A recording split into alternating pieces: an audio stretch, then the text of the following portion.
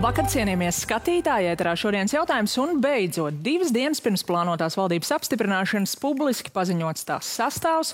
Un tā kā valdības deklarācija dienas gaismu ieraudzīja jau vakar, varētu domāt atlicis vien balsojums Saeimā. Vai tiešām viss ir tik gludi? Un arī konkrētāk par visai vispārīgi formulētajiem mērķiem valdības deklarācijā šokar runāsim ar visu 3 koalīciju veidojošo partiju pārstāvjiem. Studijā Viktors Valainis no Zaļo zemnieku savienības, labvakar.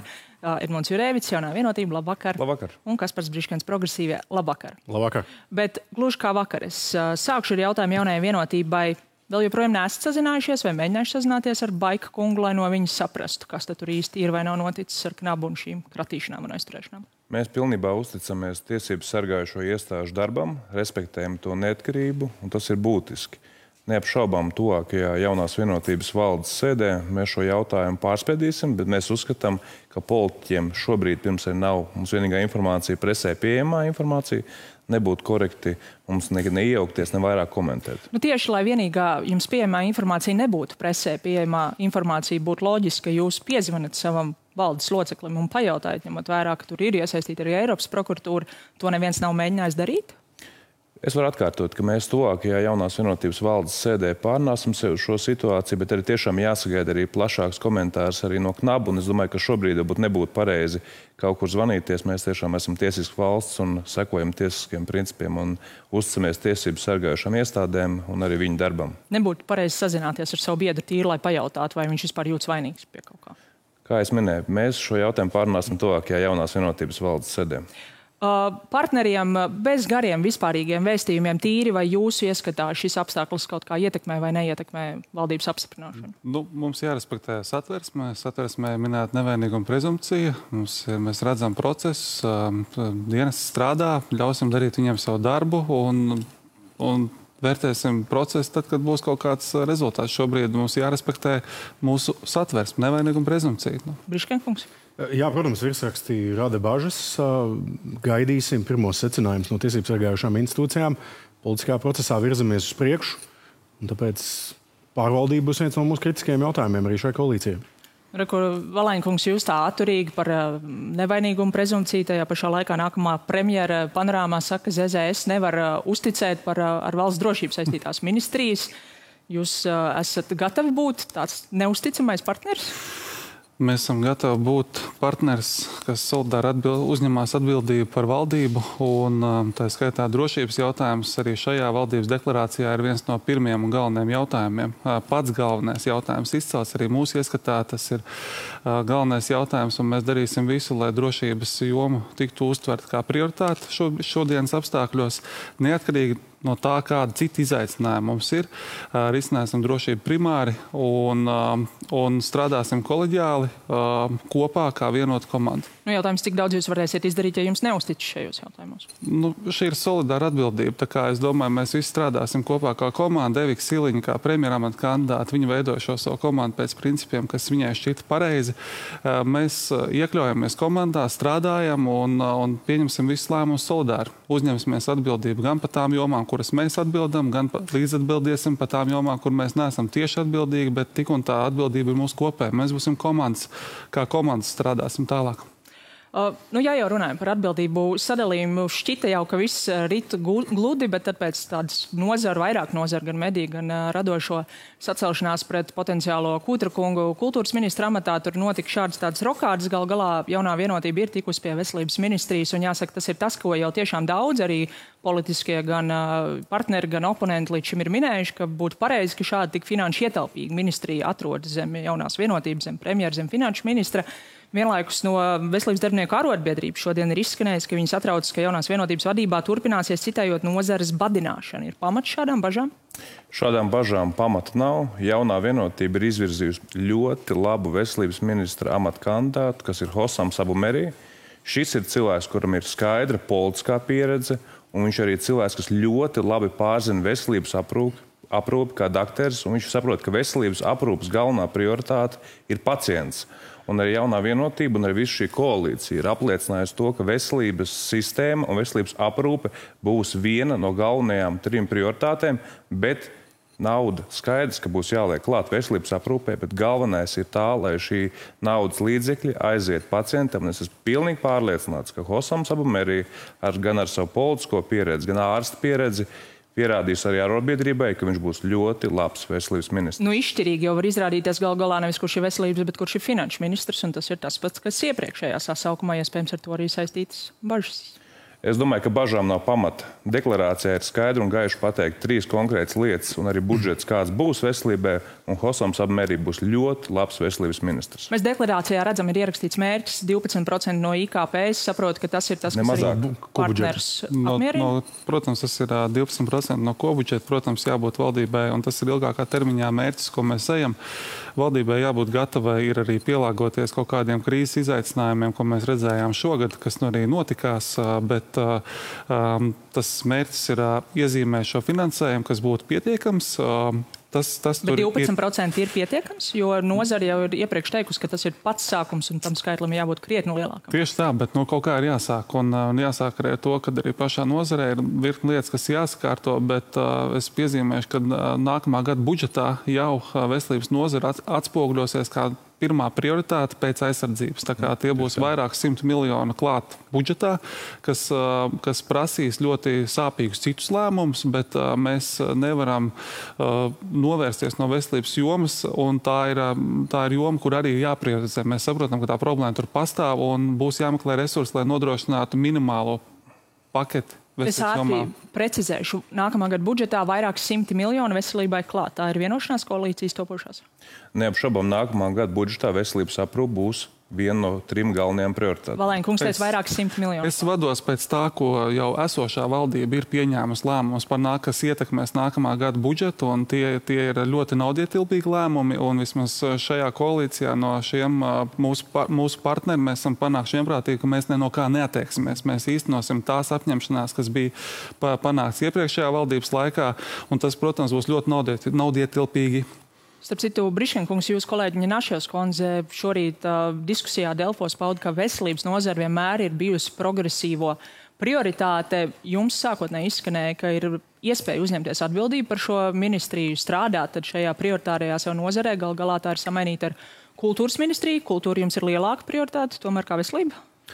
Viss joms ir augsts prioritārs. Tomēr prioritāte pat nozīmē, ka kaut kas ir prioritārs. Teiksim tā, šobrīd, salīdzinot ar iepriekšējo koalīciju, tomēr optimāla konfigurācija, kad veselības ministrija, lielā arī reforma ministrija, kurā ir nepieciešams būtisks investīciju pieaugums, ir tās partijas vadībā, kam ir arī finanšu ministrijas tiešā atbildība. Valainis kungs jau precīzi atbildēja, ka šai koalīcijai veselības politika būs prioritāte. Par to nav mazāko šaubu, un mēs esam arī vienojušies, kad pieejamie papildus finanšu līdzekļi šajā budžetā, tā skaitā no lielākiem nodokļu ieņēmumiem, iespējams no banka virspēļu nodokļa, tiks novirzīti primāri 3 jomās. Tā ir drošība, tā ir veselība un tā ir izglītība. Un veselībai šajā gadījumā būs vislielākais pieaugums no šī pieejamā finansējuma. Labi, viena ministrija, kas jums būs, bet kas arī, es saprotu, ka viss ir prioritārs, bet tad, kad progresīvie runā par galvenajām prioritātēm, tā parasti neizskan, tā ir satiksmes ministrija. Saprotu, ka jūs par amatiem nerunājat tikai par darbiem, bet vai tomēr šī ministrija progresīvajiem nav tieši, lai jūs varētu būt satiksmes ministrs? Nē, tas ir ļoti vienkāršota interpretācija. Mēs paskatāmies, satiksmes ministrijā ir gan šie zaļie jautājumi, tas ir par to, kā mūsu cilvēkus pārsēdināt ērtā, visiem pieejamā, drošā sabiedriskā transportā. Tur arī šī labklājības un sociālo lietu komponenti, lai transports būtu pieejams pilnīgi visiem iedzīvotājiem. Labklājības ministrijā viņa ir lielāka tā komponenta, vai ne? Šeit ir ļoti plašas sadarbības iespējas starp labklājības ministriju un satiksmes ministriju. Satiksmes ministrijā, protams, ir šie pārvaldības jautājumi. Tā skaitā par to, kā mēs finansēsim ilgtspējīgā veidā mūsu dzelzceļa infrastruktūru, autoceļa infrastruktūru, kā mēs cīnīsimies ar iespējamām negodīgiem iepirkumiem, ar iespējamiem korupcijas riskiem. Un vienlaikus šeit ir arī tāds zināms industriālās politikas elements, kā mums nodrošināt, lai mūsu uzņēmumi, tā skaitā valsts uzņēmumi, tādi kā LDZ Cargo, tādi kā Latvijas pasts, protams, Air Baltica labs piemērs, strādātu eksporta tirgos. Jautājums bija, vai tā vienmēr ir bijusi progresīvo prioritāte, bet sapratu atbildi Jurēvics. Jā, ļoti īsti vēlētos teikt. Neapšaubām ir ļoti svarīgi, kurš konkrēts cilvēks ieņem amatu, bet par to daudz svarīgāk, ka tā komanda, kopējā koalīcijas komanda ir vienota kopējā izpratnē par darbiem. Un tādēļ ir ļoti svarīgi pieņemt šī deklarācija skaidri 39 punkti, un šie darbi nebūs tā, ka to darbu īstenos tikai viena partija. Mums visiem būs jāstrādā komandā, lai īstenot gan prioritātes veselības aprūpē, satiksmē, iekšējā un ārējā drošībā. Un es pārliecināts, ka šī valdība, ņemot vērā, ka mēs šobrīd reāli strādājam kā komanda, varēsim to īstenot. Jo tajā brīdī katra partija tikai skatās savu šauro nozaru un pārējais vienalga nekas nenotiek. Par to deklarāciju ļoti konkrētiem punktiem, tur gan no sociālajiem partneriem jau ir izskanējis, ka visai vispārīgi un apaļas frāzes un maz konkrētības un izmērāmības līdz tam mēs cerams tiksim, bet Jurēvics kungs vēl tomēr par tām ministrijām. Jaunā vienotība savukārt visu šo rokēžu laikā aizmainīja klimata enerģētikas ministriju, nu jau arī vidas aizsardzības ministrija, tā ir, kur jums bija savs ministrs, Zaļo un Zemnieku savienībai, kas Saeimā balsoja pret šādas ministrijas izveidošanu. Kur ir loģika? Redziet, politikā mēs neesam nākuši, lai viens otru mīlētu, bet lai strādātu un vienoties. Skaidrs, lai vienotos par kopējiem darbiem, kā vienota komanda. Skaidrs, kādam ir no kaut kā jāatsakās, kādam ir jāpiekāpjas, bet tas, kas ir būtiskāk, tiešām, ka mēs visi, arī visās nozarēs, arī klimatā, esam vienojušies par kopīgiem darāmiem darbiem. Bet ja šis partneris uzskatīja, ka vispār nevajag tādu ministru? Šis partneris šobrīd ir skaidri un gaiši, šis kandidāts ir parakstījies zem šīs deklarācijas, piedalījies šī deklarācijas izstrādē, kur ir šie klimata mērķi un arī dabas aizsardzības mērķi ir skaidri un gaiši pateikt. Es uzticos. Jā, pirmkārt, klimata ministrija būs daudz stiprāka ministrija, kā tā bijis līdz šim. Klimata ministrija plāno pievienot klāt vides bloku no varam ministrijas. Atcerieties, savulaik tikai vidē vien bija veltīta vesela ministrija. Šobrīd šo vides bloku pievieno klāt šai ministrijai. Viņa kļūs daudz rīcībspējīgāk, un mēs arī redzam to, ka šajā deklarācijā arī šie klimata jautājumi ir uzrunāti ļoti konkrēti, un arī mūsu drošības jautājumi enerģētikas jomā uzrunāti ļoti konkrēti. Tas, kas ir pa šīm dabas organizācijām, man ir tiešām, es izprotu, vairāk to uztveru kā tādu uzmanības pievēršanu šiem problēmu jautājumiem, bet mums tomēr jāpasaka līdz galam, kad kandidāts nav iestājies pret, piemēram, šo dabas atjaunošanas regulu. Jā. Kandidāts ir iestājies par to, ka šis jautājums jāskata direktīvas formā, un tā ir būtiska atšķirība, kas jāpasaka līdz galam. Bet jūs nesaskatāt šo pretrunu starp to, ka jums ir uzticēta un jūsu partijas identitātes ir saistība ar zemkopību lauksaimniecību un klimata un vidas aizsardzību. Es redzu šīs organizācijas. Mēs ar viņiem kopā esam, visa frakcija kopā esam tikušies vēl šajā saimā un runājuši par šiem klimata jautājumiem. Un mums ir bijusi ļoti daudz vienprātības, un es ticu un esmu pārliecināts, ka mums uz priekšu izdosies veidot veiksmīgu sadarbību. Šobrīd es teiktu, tas varbūt kāds kaut ko līdz galam nav saprats, ja, bet es ar Kasparu pārnājot, ar Meļņu kungu pārnāju šos klimata jautājumus. Man pilnīgi pārliecība, ka viņš neliks mums vilties. Viņš izdarīs to darbu, viņš iedzinājis vairāk, kā, es domāju, būs grūti atrast kādu deputātu, kurš ir tik padziļināti iedzinājušies jautājumos, tas neliktos kādam pārsteidzoši. Tad, kad bija iepriekš šī nozars sašutums par Kūtrakungu, progresīvie toreiz publiski pauda, mēs redzam šo sašutumu, mēs mēģināsim kaut ko darīt, tagad jūs arī droši vien redzat, jūs piekrītat, ka Meļņkungs ir un vispār Zaļo zemnieku savienība ir atbilstošākā? Progresīvie ir Eiropas zaļās partijas biedri. Līdz ar to, protams, šie zaļie jautājumi, klimata jautājumi, vides aizsardzības jautājumi, bioloģiskās daudzveidības jautājumi, zaļā kursa jautājumi, tie ir daļa no mūsu identitātes. Un, lai nomierinātu arī vides organizācijas, kas ir mūsu cieši sadarbības partneri, pastamies iepriekšējo koalīciju. Nacionālā apvienība aktīvi iestājās pret zaļo enerģiju. Bet tas kontrasts ir svarīgs. Iepriekšējā koalīcijā bija ministrs, kurš noliedza klimata pārmaiņas. Būs labs ministrs Meļņkungs, Briškenkungs. To parādīs Meļņkunga darbs kā daļa no komandas, bet katrā ziņā progresīvie turēs pirkstu uz pulsa, lai šiem jautājumiem būtu atbilstoša prioritāte. To mēs varam apsolīt gan vides organizācijām, gan koalīcijas partneriem, gan visiem, kam, protams, vides aizsardzība, bioloģiskā daudzveidība ir svarīgi jautājumi. Faktiski visiem mums. Pabeidzot vēl par šo ministru stāstu, jūsu kultūras ministra kandidāte Agnese Logiņa šķiet vēl joprojām darbojas Rīgas domē, kur zināms, tieši tā, kur zināms, ka progresīvie pārmet vienotībai visu iespējamo, tostarp arī korupcijas piesakšanu. Un tagad pēc pāris dienām viņa jau nonāk jaunajā valdībā, jaunās vienotības vadītajā kā ministre. Viņa spēs uz jauno vienotību tagad skatīties kā uz partneri? Rīgas doma ir pāršķīrusi jaunu labs pusi. Tur izveidot jaunu koalīciju. Progresīvi ir gatavi šajā tālākajā darbā darboties kā konstruktīva opozīcija. Tā skaitā piedalīties šajā darbā ar savu pieredzi, kas ir iegūta Rīgas domas koalīcijā.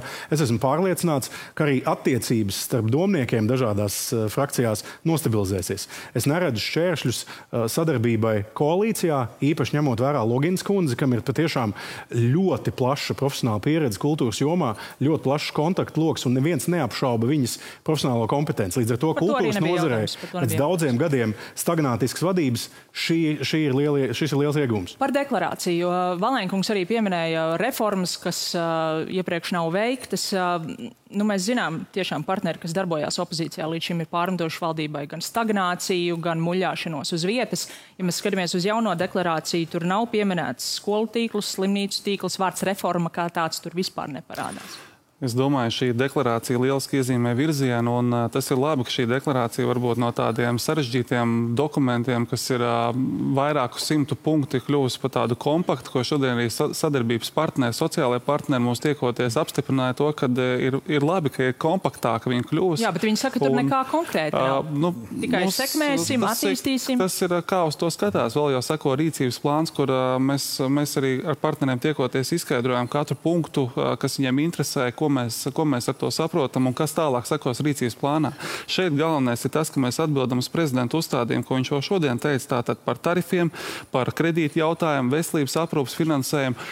Te ir svarīgi tas, ka mēs parādam to, ka mēs esam gatavi risināt šodien svarīgos jautājumus. Kā atbildēsim? Īsi. Jā, īsi. Es gribu teikt, ka es nepiekrītu. Šī deklarācija ir ļoti konkrēta. Un viena lieta, ko es gribu pateikt, ļoti konkrēta. Tik daudz izmērām lietu. Jā, es gribu minēt vienu punktu, ko arī valsts prezidents teica. Mums ir jāparunā par jauniešiem. Mums Latvijā ir ļoti liela problēma tā, kad latviešu jauniešiem nepamatot tiek prasīts krievu valodas zināšanas. Šī pirmā valdības deklarācija, kurā ir ielikta skaidra apņemšanās novērst šo diskrimināciju pret latviešu jauniešiem, lai jauni cilvēki varētu Latvijā strādāt, nebraukt prom no valsts, tādēļ, ka nepamatot tiek prasīt krievu valodas zināšanas. Konkrēti būtu pateikt, kā novērst, bet labi, sekosim līdzi. Šis ir nopietns mērķis, to mēs izdarīsim. Svarīgs solis uz priekšu, ka šī deklarācija iezīmē politiskas izvēles. Nevis vienkārši apkopo visus valstiskos uzdevumus, bet izvēlās 40 galvenos virzienus, kurus tālāk mēs izvērsīsim valdības rīcības plānā, un parāda, kas būs šīs koalīcijas politiskās prioritātes. Noslēgumā pavisam īsi jums ir pieminēts arī tāds punkts, kā par tiesu neatkarības stiprināšanu. Pavisam īsi, vai jūs šajā topošajā koalīcijā redzat saistību starp šo punktu un gaidāmo balsojumu Saeimā? Ir izskanējis, ka augstākā tiesa atkārtot virzīs apstiprināšanai augstākās tiesas tiesneses amatā Sanītu Osipovu. Atceramies, iepriekš Saeimas vairākums šo noraidīja. Arī Zaļo zemnieku savienība toreiz balsoja pret, vai ir paredzēts. Vai jūs esat runājuši par to iekšēji, un vai jūs saskatāt, ka šeit ir jābūt kādam vienotam balsojumu koalīcijai, vai ne? Mēs neesam vēl par to runājuši, par konkrētā tiesneša kandidātu, bet mēs esam runājuši ar augstākās tiesas priekšsēdētāju par tiem principiem, skaidrojām arī toreiz savu balsojumu motivāciju, un es domāju, ka šī reize būs stipri atšķirīga. Mēs noteikti gribēsim... Jo jūs esat koalīcija? Nē, bet saprotiet, tie principi, kā uztvēr un kā tika skaidros tas balsojums, tā mūsu argumentācija, diemžēl, netika sadzirdēta, jo mūsu argumentācija bija ļoti profesionālos argumentos balstīta, ko mēs arī pārnājām ar augstākās tiesas priekšsēdētāju. Un arī šajā gadījumā, es domāju, šeit ir vajadzīga saruna, ja kādam no partneriem ir jautājumi. Un tas bija tas, kas iepriekšējā reizē, diemžēl, bija izpalicis. Un es domāju, arī augstākās tiesas tiesnešiem, mēs arī šajā Saeimā balsojot, ar daudziem mēs tikāmies, runājām, kas tika virzīti, un tā saruna ir vajadzīga. Un arī mums tā saruna vajadzīga, frakcija tālāk lems, bet es nedomāju, ka tur būs kādas problēmas. Labi, tad... Tālāk arī nejautāšu, ja nedomājat, ka būs kādas problēmas. Maz paguvām, bet nešaubos, ka kolēģis Jānis Domburs tūlīt par deklarāciju, visu to, kas tur ir un kas nav un kam jābūt, runās arī plašāk. Paldies jums par sarunu. Paldies arī jums, skatītāji, par uzmanību un tiksimies rīt.